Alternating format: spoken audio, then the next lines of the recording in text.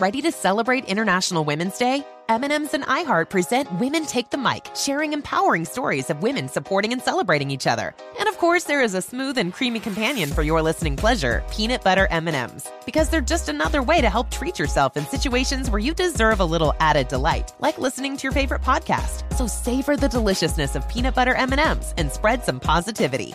From breaking glass ceilings to dominating in sports and entertainment, women truly are unstoppable. Infiniti presents a new chapter in luxury, the premiere of the all-new 2025 Infiniti QX80, live March 20th from the Edge at Hudson Yards in New York City, featuring a performance by Jon Batiste. The all-new 2025 Infiniti QX80 is an SUV designed to help every passenger feel just right. Be the first to see it March 20th at 7 p.m. Eastern, only on iHeartRadio's YouTube channel. Save the date at new-QX80.com. Don't miss it. 2025 QX80 coming this summer. With the best all-inclusive vacation deals to Mexico and the Caribbean, booking your getaway with Cheap Caribbean Vacations means you have more freedom. Whether you want to enjoy snorkeling, endless margaritas, and more, Cheap Caribbean Vacations has your deal for that. Plan and book using our exclusive budget beach finder, or find a featured all-inclusive package to Hyatt Ziva Riviera Cancun at cheapcaribbean.com. That's cheapcaribbean.com. Hey everyone, this is part 2 of our episode about Robin Givens. If you haven't listened to part 1 yet, I recommend starting there. Just a note that we discuss sexual and domestic violence in this episode. It's September 30th, 1988, and Robin Givens, a well-known actress, is revealing on a national television interview he's got a side to him that's scary. That she is tormented by her husband's physical abuse. And just recently, I've become afraid. I mean, very, very much afraid. Her husband, the heavyweight boxing champion of the world, Mike Tyson, is sitting beside her quietly. Why are you doing this interview? What you wanted people to know? I don't want him to seem like a bad guy. The couple is speaking to Barbara Walters to tackle a swirl of rumors around their marriage.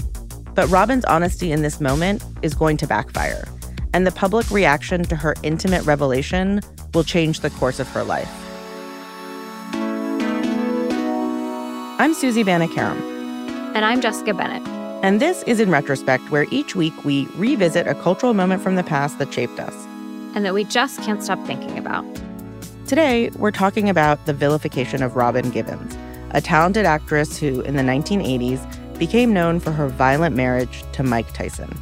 But we're also talking about the way she was treated by the press, what it teaches us about domestic violence, and the role race played in all of it. This is part 2. So, Susie, we're talking about this remarkable interview, which has now just aired. How does Robin feel about it after they finish taping? So initially, Mike and Robin and the people around them view the interview as a success. You know, Robin writes in her memoir, which is called Grace Will Lead Me Home, that afterwards they all went out and celebrated and were really happy with the result.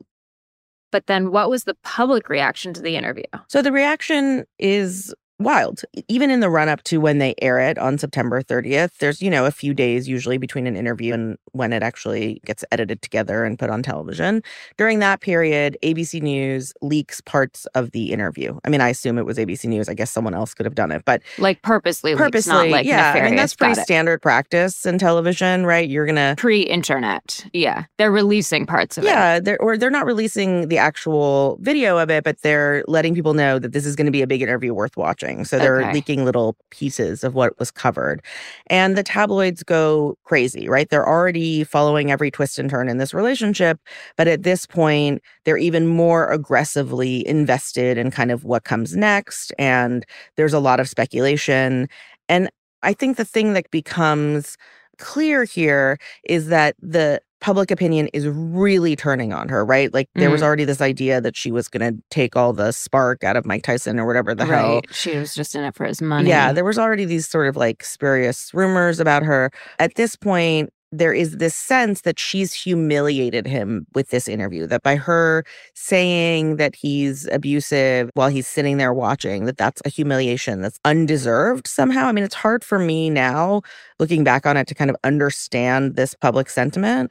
I mean, I keep asking you, like, wait, what do you mean they think she's humiliated him? Like, it is so crazy to watch this now and think to yourself, oh God, she's really humiliated him. I mean, like what you see here is a extremely raw description of a woman describing abuse. Yeah. And it's really wild that was the public reaction to it. Like it says so much about the time. And so actually I wanted to ask you, can you give us a little bit of context about our understanding of domestic violence at the time? Because it was not what it is today. Yeah, it's an interesting thing because a lot of the way we understand domestic violence now really started with stuff that happened in the 1980s around this time frame. I mean, obviously, wife beating, as it was described, was formally illegal in the United States by 1920. But, arrests remained very rare. And it wasn't until the 1970s where feminists started to really recast domestic violence as a major issue. Yeah, actually, this was when Ms. Magazine, which was run by Gloria Steinem, put domestic violence on its cover. It was the first magazine to do that. I randomly know a lot of this history. And it was an image, a full bleed image of a woman's face with a black eye. She was a famous model. And so she was recognizable. And the headline was Battered Wives. And so this was exactly what you're saying. This was when the idea of abuse and domestic abuse was really starting to trickle out into the mainstream. Yeah, that cover really demonstrates this moment where a shift is occurring almost in real time, where women are starting to say, like, these are real issues. There needs to be real legal repercussions for this. And language for it. But look, we're in 88 when we're talking about this. The Violence Against Women Act isn't even passed until 1994. And that is sort of the first act that acknowledges domestic violence and sexual assault as a crime and enshrines protection. So we're really at a very early understanding. And what you see is that Robin doesn't really benefit from that. Like, it's not like we see all these feminists come forward to defend her. Right, in support of her. Yeah, so I wanted to get the perspective of somebody who could put this into historical context for us, but also who lived through it.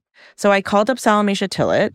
She's a Pulitzer Prize-winning critic and a professor at Rutgers. She also grew up watching Robin Givens like I did on Head of the Class. Here's what she had to say.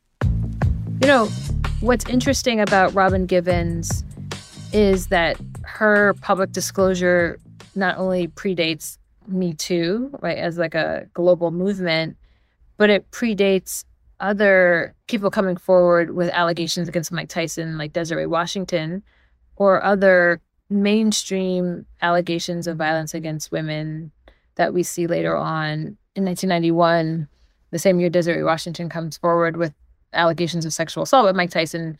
In the fall of that year, Anita Hill comes forward with allegations of sexual harassment with Clarence Thomas. So Robin Givens is in a way an island unto herself, but also she's like a canary in the coal mine. It's just really important for us to go back and kind of understand, like, what was the discourse around violence against women, violence against Black women in the 80s and early 90s? And then how did that language, the public narratives, impact little girls like me and you who are watching it? For those of you who don't know the story about Desiree Washington, we'll talk more about that later. But Salamesha is making such an important, larger point here, because what happens between Robin and Mike Tyson tells us a lot about how violence against women is seen in this era. And it tells us a lot about how racism is part of that conversation. Right. And not only in how Robin was treated, but in that whole sort of like Beauty and the Beast portrayal of the two of them, right? Yeah. And actually, Salamesha talked about that. You know, Mike Tyson was... to call him like Beast to the Beauty, he's already castigated as someone who's like not fully human. So there's a racist element to how he was perceived, how people talked about his boxing, how people talked about his childhood, and how people saw him in American society. But I also think there's like racism towards Robin Givens, where like Black women are not seen as victims of violence, right? Salamesha also said that these historic biases, these myths, are part of the reason Robin wasn't believed. The same myth of Black men being hyper-violent that comes from slavery, also there are myths of Black women, you know, being Jezebels or whores that like legitimated the violence against them during slavery as well. And so you have these two myths that are just circulating in the national imagination. And you have Mike Tyson, who is physically much stronger than Robin Givens. And you have her saying publicly that he's abused her and he doesn't refute it. So all of that is true, and yet people still didn't believe her. So there's a lot of like mental gymnastics that one has to do when even the person who's being accused of the violence doesn't say it didn't happen. It just speaks to like, one, how little we actually value the truth of violence against women, particularly violence against women in homes and in marriages. But then two, the layer of him being an African-American man and her being an African-American woman, I think adds a kind of confusion, I think, on the part of how the media is going to deal with it. Black women aren't seen as people who are potential victims. They're not delicate. They're not fragile. We're superhuman in a different way. And so when we say that someone's attacked us, we're actually seen as people who are unattackable and therefore unbelievable. It wasn't just Mike Tyson, I think, being a victim of racism and therefore he's seen as hyper-violent, but Robin Givens probably was never going to be seen as someone who could have been a victim given this history of race and gender in America. So, Susie, I know we'll hear more from Salamisha later, but I want to take us back to the timeline. So the interview airs and the public reaction is not good. And then, if I'm remembering correctly, Mike Tyson begins to completely unravel. Yeah. So once the interview airs and the reaction is that it's like a humiliation for him, he completely loses his shit. A couple days later, he has such an intense meltdown that the police are called to their New Jersey mansion. He's literally throwing furniture through the windows. I mean, the marriage at this point is essentially over. And Robin has told this story about kind of the moment where she realizes she can't stay in the marriage anymore. He's having this extremely violent sort of rage that's going on for hours. And she and her mother and her sister and some other staff are hiding in a closet off the kitchen, desperately like trying to keep themselves safe from him. And she looks down at her sister, and her sister is just weeping. And in that moment, she says she realized that she's not just putting herself through this, but that she's putting her family through this. And she decides that they have to leave, and they flee to California. So within a week, Robin files for divorce, citing irreconcilable differences and spousal abuse. And in that divorce petition, she really does not hold back. She asks for a restraining order. She says, my husband has throughout our marriage been violent, physically abusive, prone to unprovoked rages of violence and destruction. She describes this incident in the house. The most recent incident in which I was physically terrorized occurred on October 2nd. I was awakened by Michael hitting about my body and my head with his closed fist and open hand. Jeez. And I think it's like worth remembering the disparity in their sizes here, you know? Exactly. All spousal abuse is terrible, but this is the literal heavyweight champion of the world. And she's talking about his closed fist. Like that is his punching hand. Yeah, she literally says, it's the latest in a continuous horror story for me. He has repeatedly hit me, thrown things at me, threatened to kill me, and threatened to kill my sister, my mom, and employees. Wow. It turns so quickly. It's like they're on that show to supposedly rehabilitate or show that they love each other. And that he's still a good guy. They're like really leaning into that. And then she's like, you know what?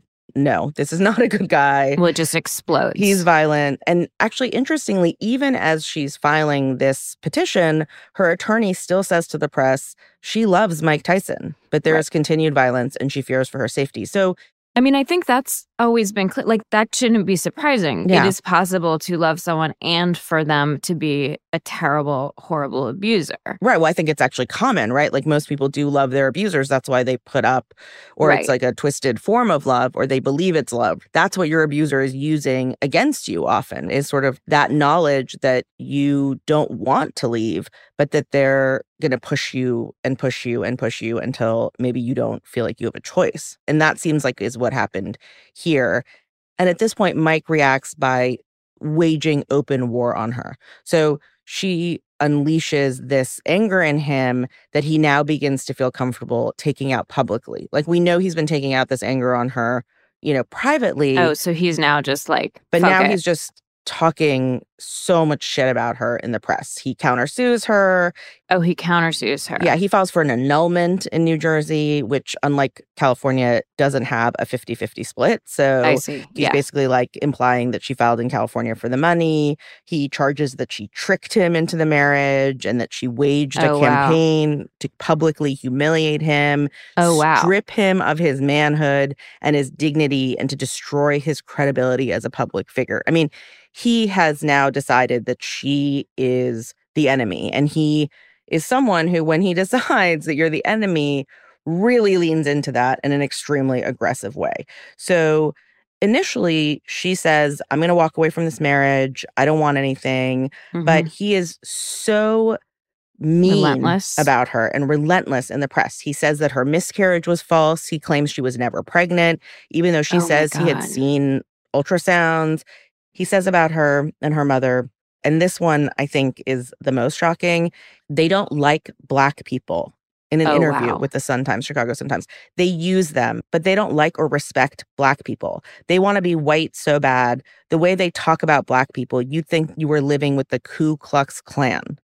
Wow. Right? And so I think there's also this thing that he is tapping into, which is in the Black community, he is a real hero, right? So she is seen as betraying her own people to some degree. And he is really giving a dog whistle to that by claiming that she's essentially a white supremacist. I mean, it's so interesting because it reminds me of Clarence Thomas and Anita Hill. Yes. And the way that he used the language about a very public lynching. Exactly. And that was just a few years later. It's almost as if this sort of not paved the way, like, I don't know what the right terminology is, but there is some reflection of this. Yeah, you see echoes of the same kind of thing, which is there is this struggle in the Black community where even with Bill Cosby, I think there was initially a lot of pushback when people came forward because the idea was like, we don't have that many heroes. Right. We shouldn't denigrate them, even when they've done something that deserves to be called out.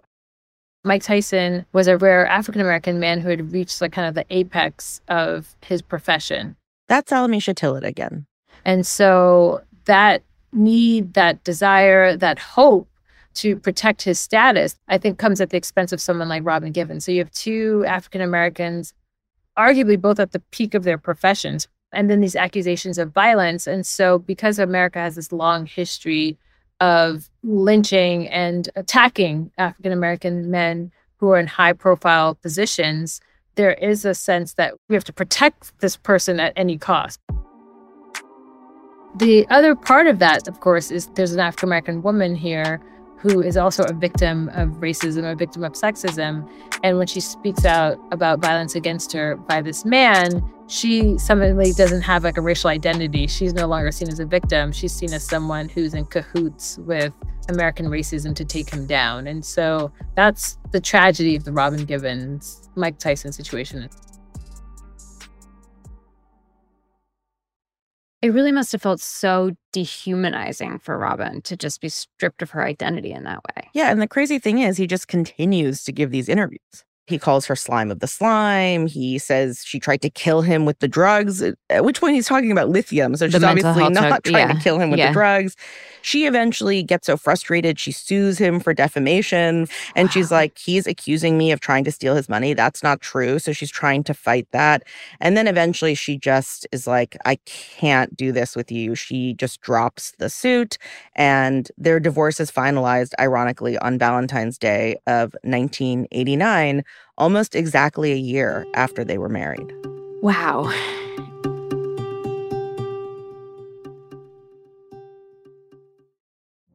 Witness the dawning of a new era in automotive luxury with a reveal unlike any other as Infiniti presents a new chapter in luxury, the premiere of the all-new 2025 Infiniti QX80. Join us March 20th live from the Edge at Hudson Yards in New York City, featuring an unforgettable performance by Grammy and Academy Award-winning singer, songwriter, and composer, Jon Batiste. The all-new Infiniti QX80 is unlike any luxury SUV you've ever seen. Smart enough to anticipate your needs, even before you do.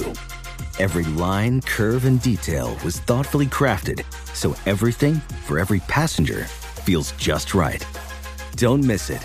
Mark your calendars and be the first to see it March 20th at 7 p.m. Eastern, only on iHeartRadio's YouTube channel.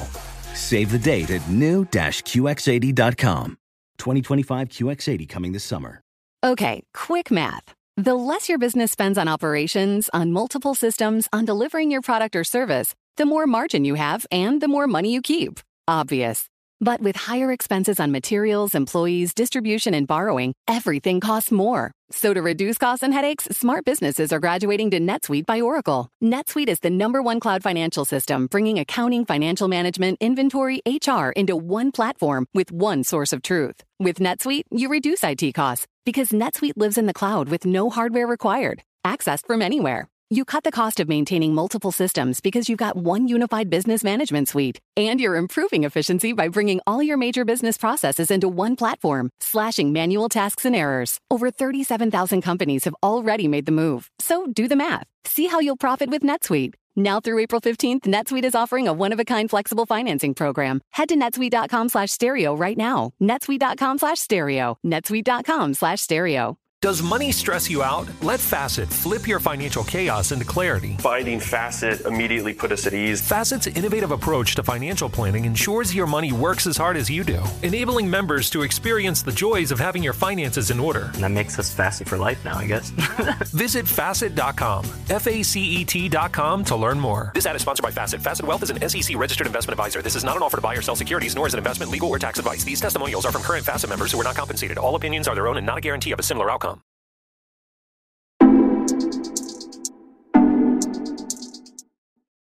Okay, so the divorce is finalized. Hopefully she gets a moment to take a breath. This sounds absolutely awful. But the public sentiment doesn't really change, right? Like, is there to me, it's like there's no doubt in my mind that she was abused.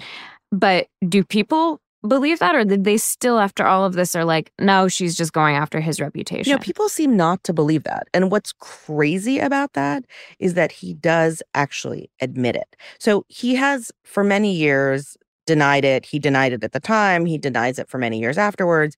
He didn't admit it in the Barbara Walters interview, right? Even though she's sitting there next to him describing it. Yeah, he doesn't admit it. And to be clear, when you listen to the tape, which, we played at the top of episode 1, she doesn't exactly admit it either. That's why her divorce filing is seen as such a big step, because she's sort of dancing around it too. He shakes, he this, he that, but she stops short of quite saying that he hits. And I think that is what he leans into. Although there is this one thing that comes out that's so interesting. So while they were married, this friend of his, this fellow boxing champion, Jose Torres, is working on a biography of him. And he's interviewing him for months. So he's just a friend who's turned into an author, and they're just doing these series of interviews. And I think Mike is used to just like cutting it up with his friends. He doesn't really think about what's going to be in this book. When the book is released, just a few months after their divorce is finalized, it includes a passage where Mike very clearly admits to hitting Robin. Oh, wow. And it's something Mike said when they were still together, and this sort of press storm hadn't started yet. So he probably didn't realize that it was Torres... it was like before he would have caught himself. Yes, and he probably doesn't think that Torres is going to put it in the book. I mean, this is a friend. And this is the passage. Torres asks him about the best punch he'd ever thrown, presumably thinking he's going to refer to a punch in the ring. Yeah, obviously. And Mike smiles and tells him, "I'll never forget that punch. It was when I fought with Robin in Steve's apartment. She really offended me, and I went, bam." Holy shit. And wait, let me finish the passage because it doesn't get better. "And she flew backward, hitting every fucking wall in the apartment. That was the best punch I've ever thrown in my fucking life." Wow. Oh my God. Right. So you would think... That's horrifying. Yeah, it's absolutely horrifying. And you would think that when this book comes out, suddenly the public turns on him and rallies around her. Was that line, pulled out and covered the way that it would be now? I don't know if it's in the way that it would be now, in that it was pulled out and covered, but it was just drowned out by all the other noise. Right. Well, that's the thing, too. It's like so much has happened. Now they're divorced. Like, how many people who believe that she's an evil witch actually read this line or are reading the next bit of tabloid coverage? Sure. And I think Jose Torres doesn't have a lot of incentive to really do a big push on this particular part of the book because, again, it's meant to be a friendly book. This is his friend who's given him all this access. So, whereas now, if you were marketing a book, you would make sure to pull that out and make sure that was in every interview. I think that's not really what happens. Well, that's sort of fascinating, too. It's like that they didn't think that that was such a big deal. Right. It just seems wild. And there's other things in the book that are also really disturbing. There's a passage where he says, "I like to hurt women when I make love to them. I like to hear them scream with pain, to see them bleed. What? It gives me pleasure." This is what he's willing to admit to someone. Was there any way that Robin could take that and use it in her defamation suit? At this point, she's dropped all that. I guess the divorce had already gone through. Right. She's dropped the defamation suit. And like, what was it? It's like this guy should have been a witness in the divorce proceeding. Yeah, totally. I mean, she couldn't in the end. The book didn't come out until all that stuff was over, but it would have been helpful. Okay, so Susie, let me just take us back for a moment. We started this episode by saying that at some point, Robin becomes known as the most hated woman in America. But we haven't exactly talked about how that happened. Yeah, so that particular title, which is very specific, obviously, comes about through a couple of things. There's the original Barbara Walters interview, which obviously we've gone through all the backlash to it. Then the day she files for divorce, CNN's Newsnight, and I think this really reveals how the story is starting to cross over from tabloid to mainstream press, runs 2 polls. On October 7th, they ask who's at fault in the marriage breakup, Mike Tyson or Robin Givens, which, again, like, let's just take a moment to... Like, they're asking this on TV? Yeah, on CNN, like, to just take a moment to, like, how crazy that is. And 93% of the callers say it is Robin. Oh, so people actually call in to answer? Yes. Oh, it's so retro. And 7% say it's Mike. So just to give you an idea of how much public sentiment is against her. And then I guess because of the success of that poll, on October 10th, they run another poll. Should Mike Tyson be granted an annulment? Because at this point, he's countersued her to annul the marriage. And 92% of people say yes, which also makes no sense. I mean, there's no grounds for an annulment. And there's also some poll that USA Today's television show, I guess they had a television show at the time, should she get any of his money? 96% people say she doesn't. So these polls are cited in a lot of the media coverage that comes after it. And then Robin actually sits down with Barbara Walters again. So this time by herself, after the divorce has been announced. And in the introduction to her, Barbara Walters informs her at this point that she could perhaps qualify as the most hated woman in America. Oh, wow. So she says that line. It's still qualified, right? You could perhaps be the most hated woman in America. Right. And then I think this is what really solidifies it. Right after that, there is this Chicago Tribune piece. This is all like within a month. All in October. Wow. Barbara Walters' interview happens. She files for divorce. The divorce doesn't go through. She then goes back on Barbara Walters. Then the Chicago Tribune piece comes out. All these polls are happening in the background. In the background, right. And what happens here is that the Chicago Tribune is syndicated by a lot of other papers. So a lot of people see this column. And this article has the headline, Most Hated Title to Robin Givens. Okay. And side note, when an article is syndicated, that means the reporters of the Chicago Tribune wrote it, and then it gets published in like every newspaper across America. Yeah, so this is a very widely read article. It's just FYI written by a woman, which I feel the need to tell you for obvious reasons. And this includes the CNN polls as the initial evidence for why she's the most hated. But then it has this line. In spite of giving up any claims on Mike Tyson's money, the soon-to-be ex-Mrs. World Heavyweight Champion is the unequivocal holder of the Most Hated Woman in America title. So I think this is the line that kind of solidifies this idea. And then she goes on to sort of interview all these famous or somehow she finds relevant people about why they dislike her so much. And There's this quote from the woman who wrote Dear Abby, which is perhaps the most famous advice columnist in America. And this is what she says. I see this big, strong, muscular guy who's really a marshmallow inside. It seems like he's the one who's been abused. I'd say he's been had, and that's why he's getting all the sympathy. For all of his world championships, I think he was naive. Like, does that not just blow your mind that someone who could have watched that same interview that we watched would think that he was just this sweet marshmallow? Like, it's just really hard to wrap your head around. And then the reporter talks to this divorce attorney, and this is what he says. Mike Tyson has one of the most prestigious titles in the world, and the way she talked about him in that interview with Barbara Walters turned my stomach. It was the most incredible put-down, and I see put-downs every day.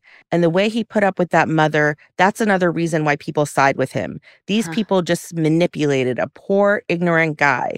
They obviously used him for his money. Here she is, this beautiful college graduate. The guy is less than intelligent and less than attractive, which is also just like gross. Like, to begin with, why is he insulting Mike Tyson while he's defending him? It feels like racist that he's talking about how stupid and unattractive Mike Tyson is. There's nothing in this that doesn't actually turn my stomach. But, you know, this is how people felt about it at the time. This is like a reflection of the public sentiment. And there's one other detail in this column, which I think is much more common now, but was relatively unusual then, which is people have started wearing free Mike Tyson t-shirts. Oh, wow. Okay, yes. So I guess he needs to be freed from a woman who's filed for divorce against him. Like, I don't even understand that. The other thing that is so wild is the headlines from this time. So you had pulled all of these headlines. Our researcher had pulled all of these headlines together. And I was just skimming over them and thinking to myself, oh my God, it's like they've taken the boxing terminology and they've also taken the terminology of domestic violence and they've made puns out of it. Yeah. So let me just read you a couple of these. Yeah. The Philadelphia Daily News, a lot of this is coming right in October and November of 1988 when all of this is blowing up. The headline is, Taking a Few Swings at Robin. Then there's another one from like a small town paper that says Knockin' Robin. Another one from Fort Myers News, Blow by Blow, Robin and Mike's year. Like, really? It's so gross. And also you can just see how clever that these headline writers must think they're being. Like, it reveals sort of just like this cavalier kind of jokey way in which this was discussed. And then the other thing, too, is that all of these articles begin by repeating what you have just described to us, that most hated woman in America line. So they will say things like, well, headlines proclaim her the most hated woman in America. And it's like, well, you are the headline. Yeah, you're the one proclaiming her. Yes. And actually, this whole description you've now taken us through is such a crystallized version of how narratives take hold. Yes. It's so fascinating from like a narrative media perspective because it's like, yeah, one person says one thing and then a newspaper picks it up and then it gets syndicated and then every other article just keeps repeating it and regurgitating it until it sticks. And so ultimately there's this People magazine cover with a photo of Robin and the headline is, Why does everyone hate me? Yeah. And it's like, well, because we've literally been saying that everyone hates you. Right. It has a real impact, right? A real world impact. A real world impact. At one point, Robin tells Essence Magazine that during this time, a woman walked up to her on the street and yelled, "He should have kicked your ass. I wish he would have killed you." Wow. Okay, so that's like the pre-internet version of like all of the hate sent at women who speak up on Twitter, except that you actually have to walk up to the person and say it to their face. And I think also it really speaks to this idea that now people complain about being canceled and like getting a little bit of shit online. I mean, the things that Robin went through, like she is literally ostracized for just having been honest about her life. And she is branded with that title. It follows her for a really long time.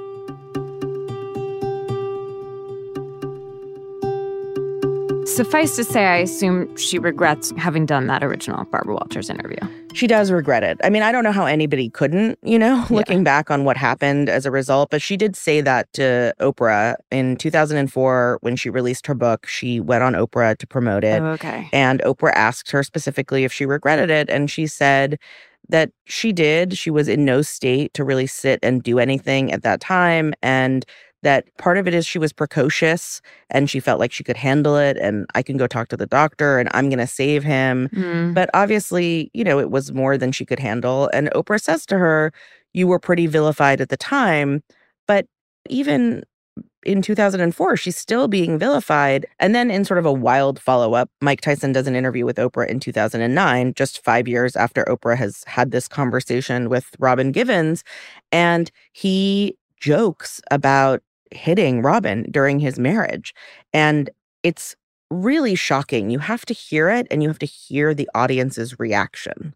Were you surprised that she was saying those things? Yeah. I truly wanted to sock her. At that particular moment, I truly wanted to sock her. I mean, the laughter from the audience, I can't get over it. Yeah, it's really, every time I hear it, it still is so jarring to me. And you know what it reminds me of is when the audience laughed at Trump joking about sexual assault only recently. It's so disturbing and it's like so baked in. And this is 20 years after the actual event that they're talking about. Yeah, it kind of reminds me of the Brett Kavanaugh hearing, too. Do you remember when Christine Blasey Ford says, like, she remembers the laughter? It's like that same kind of uncomfortable laughter that people sort of lean into in these moments where they're uncomfortable, but also they're trying to dismiss the seriousness of something. And maybe, like, not laughing about domestic violence accusations is just like a good rule. Just a rule of thumb.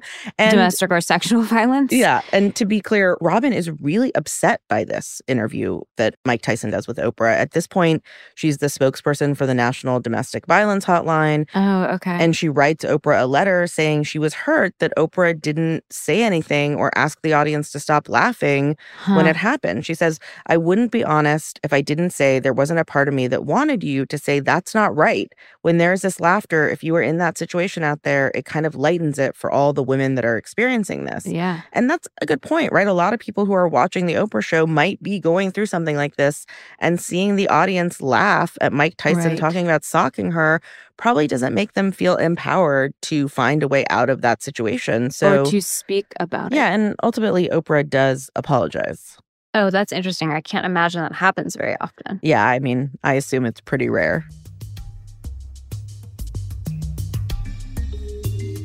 Do you remember when you first encountered her in the zeitgeist?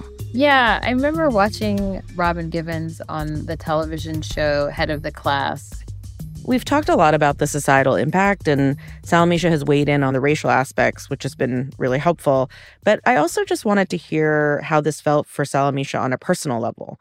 And, she was 13 years old when this interview aired and a fan of Robin's from those Head of the Class years.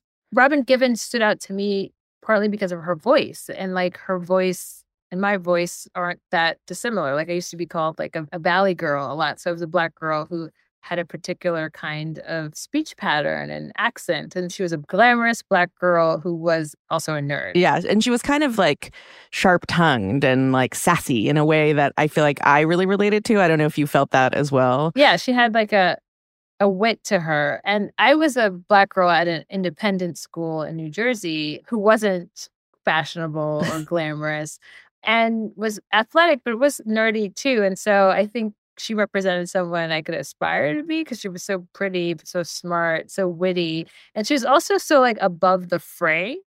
What's your memory of that infamous interview with Barbara Walters? It was just so shocking because I didn't, one, understand what he was talking about. But two, I actually did feel like I grew up in my stepfather was physically violent with my mother. So I was familiar with domestic violence. And so her testimony really resonated with me and I felt deep compassion for her. And it was also just kind of like odd and jarring to have them sitting next to each other in this interview with this disclosure of domestic violence. It was something that I didn't really know what to do with, but it really stood out to me because it was such a public disclosure of a woman who was trapped in a marriage in which she felt like she couldn't really leave. And yet she was doing it on national television. So, When did you realize that the reaction to it was so different from your own, that the general public's reaction was like an outpouring of sympathy for him and a lack of empathy for her? Well, I think almost immediately there was like a kind of public backlash against Robin Givens because she went from being someone who was so appreciated for her beauty and appreciated for her charm and her wit to someone who's seen suddenly as just being with Mike Tyson for his fame and his fortune. Yeah. So whatever status she had that attracted him to her was suddenly non-existent. She was a woman who's just with him as an accessory as part of his rise to fame. And then once she disclosed that she was being physically abused in that relationship, she just went not from being a victim of abuse, but she suddenly slid quite easily into the kind of gold digger stereotype. And do you feel like that shaped sort of how you saw the way Black women were treated when they came forward with something that was so personal? I knew that it was possible that a Black woman could be victimized by someone she was in an intimate relationship with. And yet it seemed impossible based on the media responses. It seemed like the rhetoric and the kind of knee-jerk community responses that like, no, this stuff doesn't really happen. So that's kind of how I kind of had to coexist with these two truths. We've had these sort of revisiting of all these women, and that's become almost like a cottage industry. Why do you think she's never gotten that re-examination in that larger way? You have to actually understand the complexity of Black women in terms of class and race and gender and performance to appreciate Robin Givens. Because I think a lot of the recuperation projects that we've seen have been primarily, not exclusively, because there's been stuff on Janet Jackson, have been on white women. Yeah. Right. And so where does Robin Givens fit in to that? Because she's a Black woman who was also rendered a gold digger and not seen as Black, but was Black. She's a rich figure. And sometimes I think people who have that level of complexity just get written out of history constantly over and over again.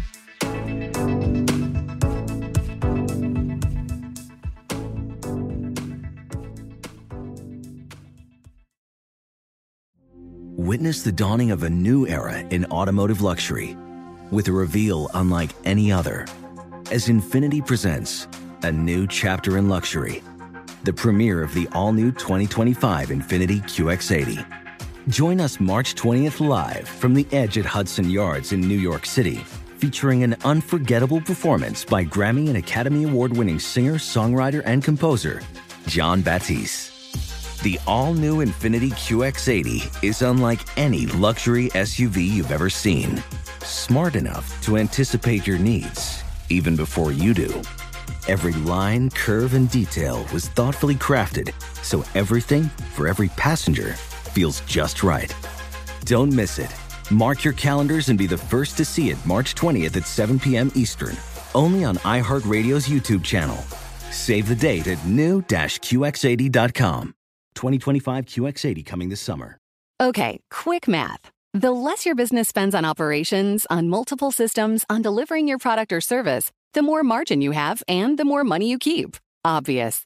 But with higher expenses on materials, employees, distribution, and borrowing, everything costs more. So to reduce costs and headaches, smart businesses are graduating to NetSuite by Oracle. NetSuite is the #1 cloud financial system, bringing accounting, financial management, inventory, HR into one platform with one source of truth. With NetSuite, you reduce IT costs because NetSuite lives in the cloud with no hardware required, accessed from anywhere. You cut the cost of maintaining multiple systems because you've got one unified business management suite. And you're improving efficiency by bringing all your major business processes into one platform, slashing manual tasks and errors. Over 37,000 companies have already made the move. So do the math. See how you'll profit with NetSuite. Now through April 15th, NetSuite is offering a one-of-a-kind flexible financing program. Head to netsuite.com/stereo right now. netsuite.com/stereo. netsuite.com/stereo. Does money stress you out? Let Facet flip your financial chaos into clarity. Finding Facet immediately put us at ease. Facet's innovative approach to financial planning ensures your money works as hard as you do, enabling members to experience the joys of having your finances in order. And that makes us Facet for life now, I guess. Visit Facet.com, FACET.com to learn more. This ad is sponsored by Facet. Facet Wealth is an SEC registered investment advisor. This is not an offer to buy or sell securities, nor is it investment, legal, or tax advice. These testimonials are from current Facet members who are not compensated. All opinions are their own and not a guarantee of a similar outcome.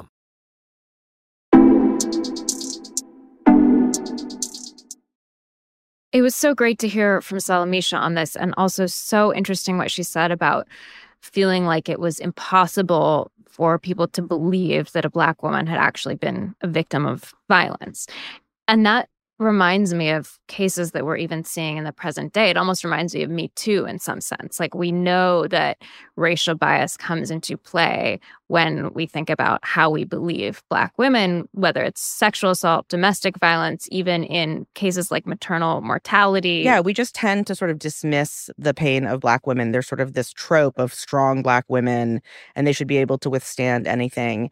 It doesn't feel like things are all that different today, right? Not entirely.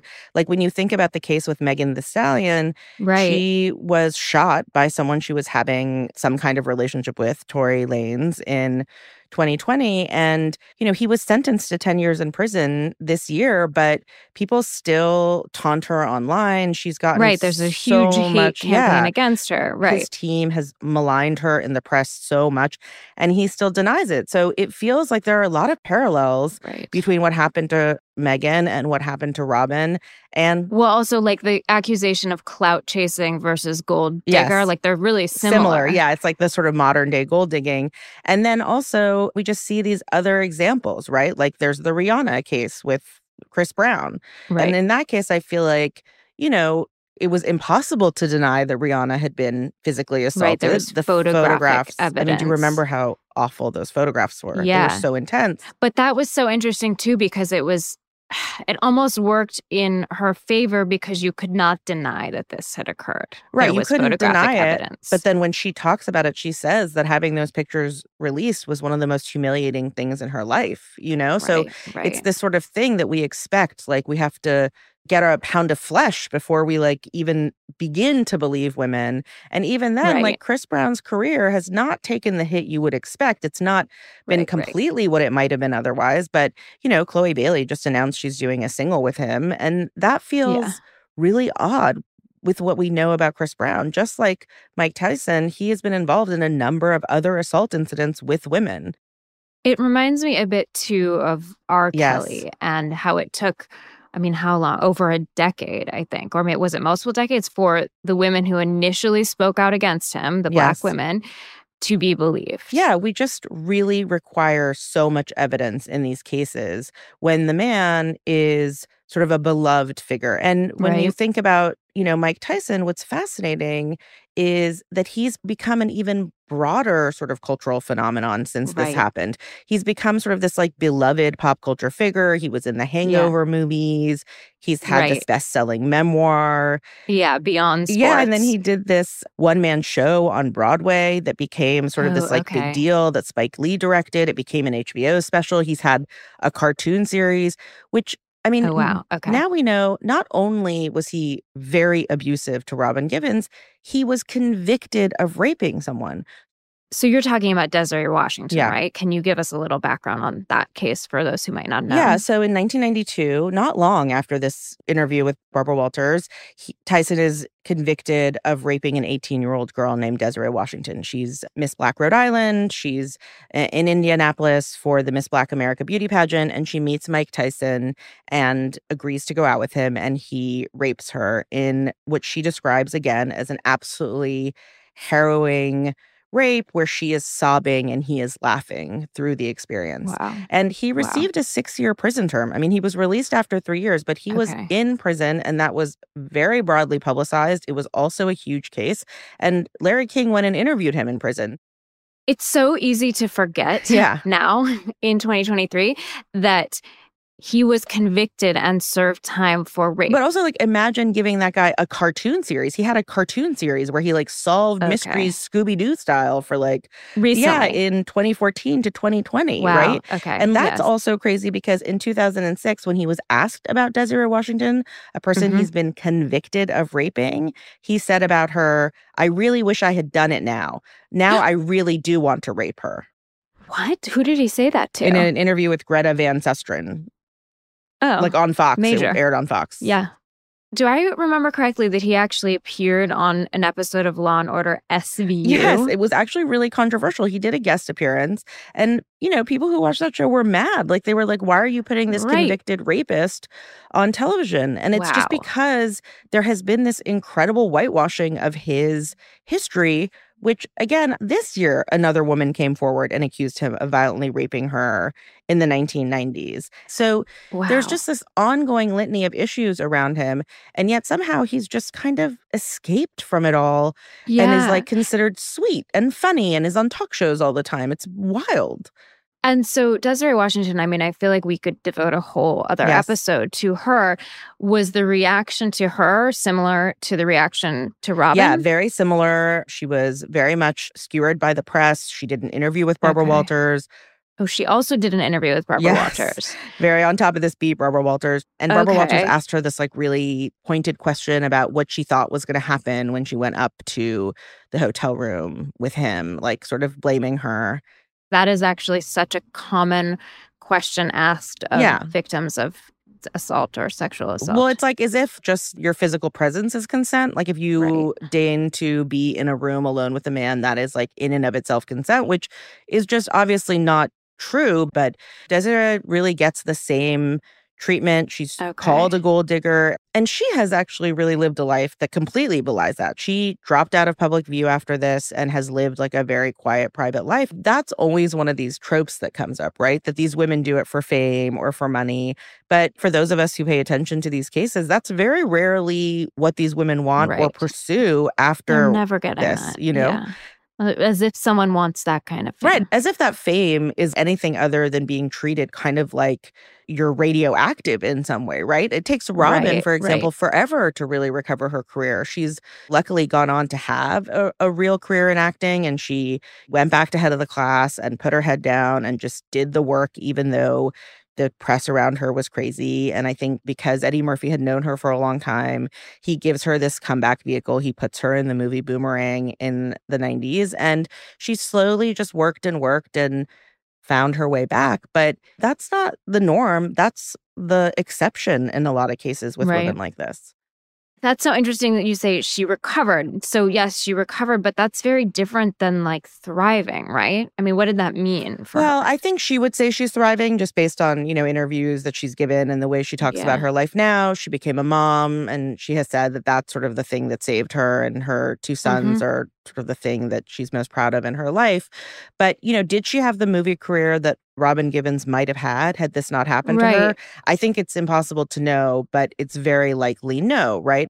Yeah. But the fact is that she has been able to make a living and work as an actress. And recently she's directed some projects. So it does feel like she was able to salvage her career despite the fact that there was this real concerted effort to destroy her on many levels. Well, and she put her energy toward important causes as well. Yeah, she's done a lot of advocacy for women who've been in violent situations. And I actually found this PSA she did, which I think is worth listening to. You deserve a wonderful life, and you deserve really good love, and you deserve to feel safe at home. If you or someone you know is in an abusive relationship, please call the National Domestic Violence Hotline at 1-800-799-SAFE. It's actually incredible she's able to speak and wants to speak so openly about it. And I think for her, that's a lot of the way in which she recovered. Her memoir really leans into how she found a lot of solace in her religion, and how that is also how she was able to kind of forgive a lot of what's happened to her, just generally. But, reading the book was so interesting because I had done almost all the research by the time I sat down to read her book. I feel like what happens with a lot of these stories is that they become kind of flattened by the media narratives, right? The story is objectively horrible on many levels. But when you're reading the book, it's impossible to sort of escape the human aspects of the story. Like, it is so horrible, the descriptions. There's a passage which to me reads so clearly as a rape, although she does not herself define it that way. It is so hard to read sections of this book. And it's a reminder, at least for me, that even when you're reading a lot about a story, you don't necessarily really take in the emotional aspects of it or the humanity of the people involved. In fact, sometimes the more you read about a story, the less the people involved feel like real people going through real trauma and pain. And I think that's one of the things that a lot of these stories highlight, which is that once a story sort of takes on a shape of its own in the media, it becomes almost like fictionalized for people. They forget that at the core of this story is a young woman who went through a year of extreme physical violence at the hands of a man she thought was the love of her life. Yeah, it's easy to forget just what that must have done to her psychologically and what it would have taken to recover on top of what she was already facing in the press and by the public. Right. I mean, I just came away from this with so much admiration for her because I think it would have broken a lot of people, Yeah. And she's gone on to make this really meaningful life she's really proud of. She says in the book, "The life that I have now is greater, more full, more rich, more loving than anything I might have dared to dream." And that's just nice to hear, honestly, given what she went through. And she did an interview for an E! News podcast in 2019 where she's talking to the host about how she looks back on this time in her life. I think that experience really gave me a sense of compassion for people. It gave me a sense of hoping, at least, that you can go through difficult times and situations and really try to be better for it. It's so nice hearing her voice sounding so confident and full of strength. Yeah, it's really lovely. And I think that feels like a good place to end it.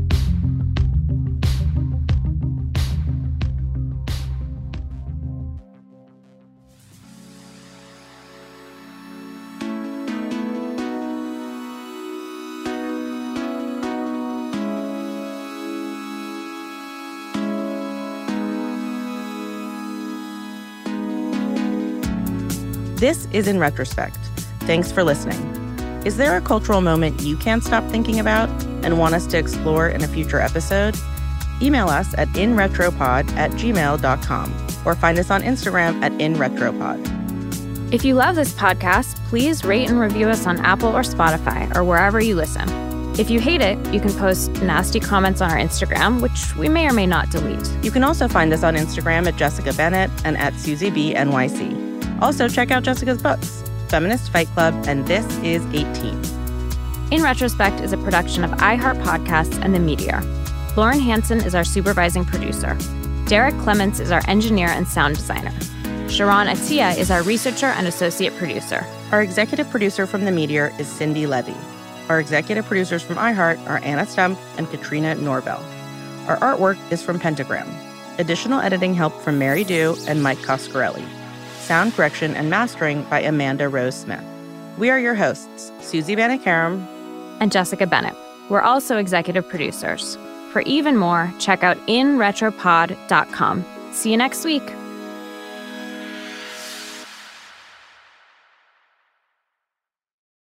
Does money stress you out? Let Facet flip your financial chaos into clarity. Finding Facet immediately put us at ease. Facet's innovative approach to financial planning ensures your money works as hard as you do, enabling members to experience the joys of having your finances in order. And that makes us Facet for life now, I guess. Visit Facet.com, FACET.com to learn more. This ad is sponsored by Facet. Facet Wealth is an SEC registered investment advisor. This is not an offer to buy or sell securities, nor is it investment, legal, or tax advice. These testimonials are from current Facet members who are not compensated. All opinions are their own and not a guarantee of a similar outcome. Infiniti presents a new chapter in luxury, the premiere of the all-new 2025 Infiniti QX80, live March 20th from the Edge at Hudson Yards in New York City, featuring a performance by John Batiste. The all-new 2025 Infiniti QX80 is an SUV designed to help every passenger feel just right. Be the first to see it March 20th at 7 p.m. Eastern, only on iHeartRadio's YouTube channel. Save the date at new-QX80.com. Don't miss it. 2025 QX80 coming this summer. Ready to celebrate International Women's Day? M&M's and iHeart present Women Take the Mic, sharing empowering stories of women supporting and celebrating each other. And of course, there is a smooth and creamy companion for your listening pleasure, peanut butter M&M's. Because they're just another way to help treat yourself in situations where you deserve a little added delight, like listening to your favorite podcast. So savor the deliciousness of peanut butter M&M's and spread some positivity. From breaking glass ceilings to dominating in sports and entertainment, women truly are unstoppable.